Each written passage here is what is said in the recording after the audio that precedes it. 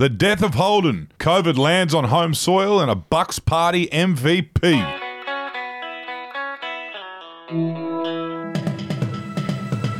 Some big stories there. Hello, this is the Batuta Advocate's Daily News Bulletin for Tuesday, the 22nd of December. I'm Wendell Hussey, and alongside me, as the year rolls closer and closer to a close, is Clancy Overell. Hello, hello. And as we did yesterday, we're going to go through the months of the year that was, recapping all of the biggest hits from a memorable calendar year. Today, we're going to have a run at February. The calm before the storm. It certainly was, and as the storm started to brew, one story we broke was woman who spent weekends sniffing coke off nightclub toilet cistern, not too keen on Chinatown. Yes, it was starting to ramp up a little bit around this time, with Chinese restaurants all over the country noticing a drop-off in patronage as people reacted to the news coming out of Wuhan. And one reactionary bogan, Tara, who spent the Saturday before snorting lines of rack given to her by a married real estate agent who wouldn't give her his real name off the damp toilet system at a dodgy nightclub in the Old City District, says that Chinatown was a pretty high-risk place for her. Yeah, she said to us ahead of a girls' dinner that night, I'm just playing it safe, like I don't think it's a good idea to go down there right now. An interesting health conscience from her there.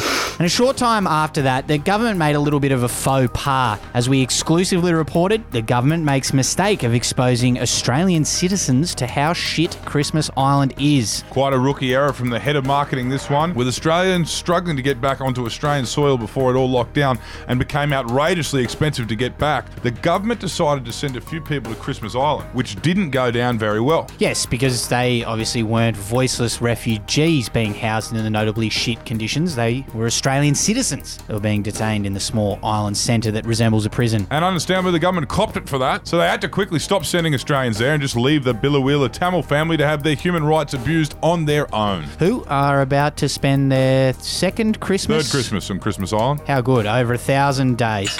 And in some other national news that wasn't from the coronavirus news cycle, the death of Holden occurred this year, and the story we broke about that was local Dero puts Holden badge back on his Chevrolet Commodore in touching display of respect. Yes, a Batuta Heights petrol head put the Holden badge back on his Chevrolet Commodore earlier this year in order to pay respect to the iconic car maker who decided to pull out of the right-hand drive market. Yeah, it was very sad. Dale, the American-made Chevy owner, said to us at the time, like, the Chevy badge does look fucking sick, but you got to pay your respects to Holden now. Like, that was Aussie. Nothing more Aussie than a Commodore. I'm putting the Holden badge back on. It's the least I can do. Good on you, Dave. What a way to celebrate an end of an era. Indeed. And a big local story that we put out over February. This one went gangbusters. It went everywhere. There were lots of people reading it. Chalked up nearly a couple of million views on the internet. The headline on it was, bloke who started Bucks party as the groom's weirdo workmate finishes weekend as the MVP. This bloke, Kieran, was initially identified as the nameless workmate that had grown close to the Buck as his best mate in Melbourne, where they met on the job.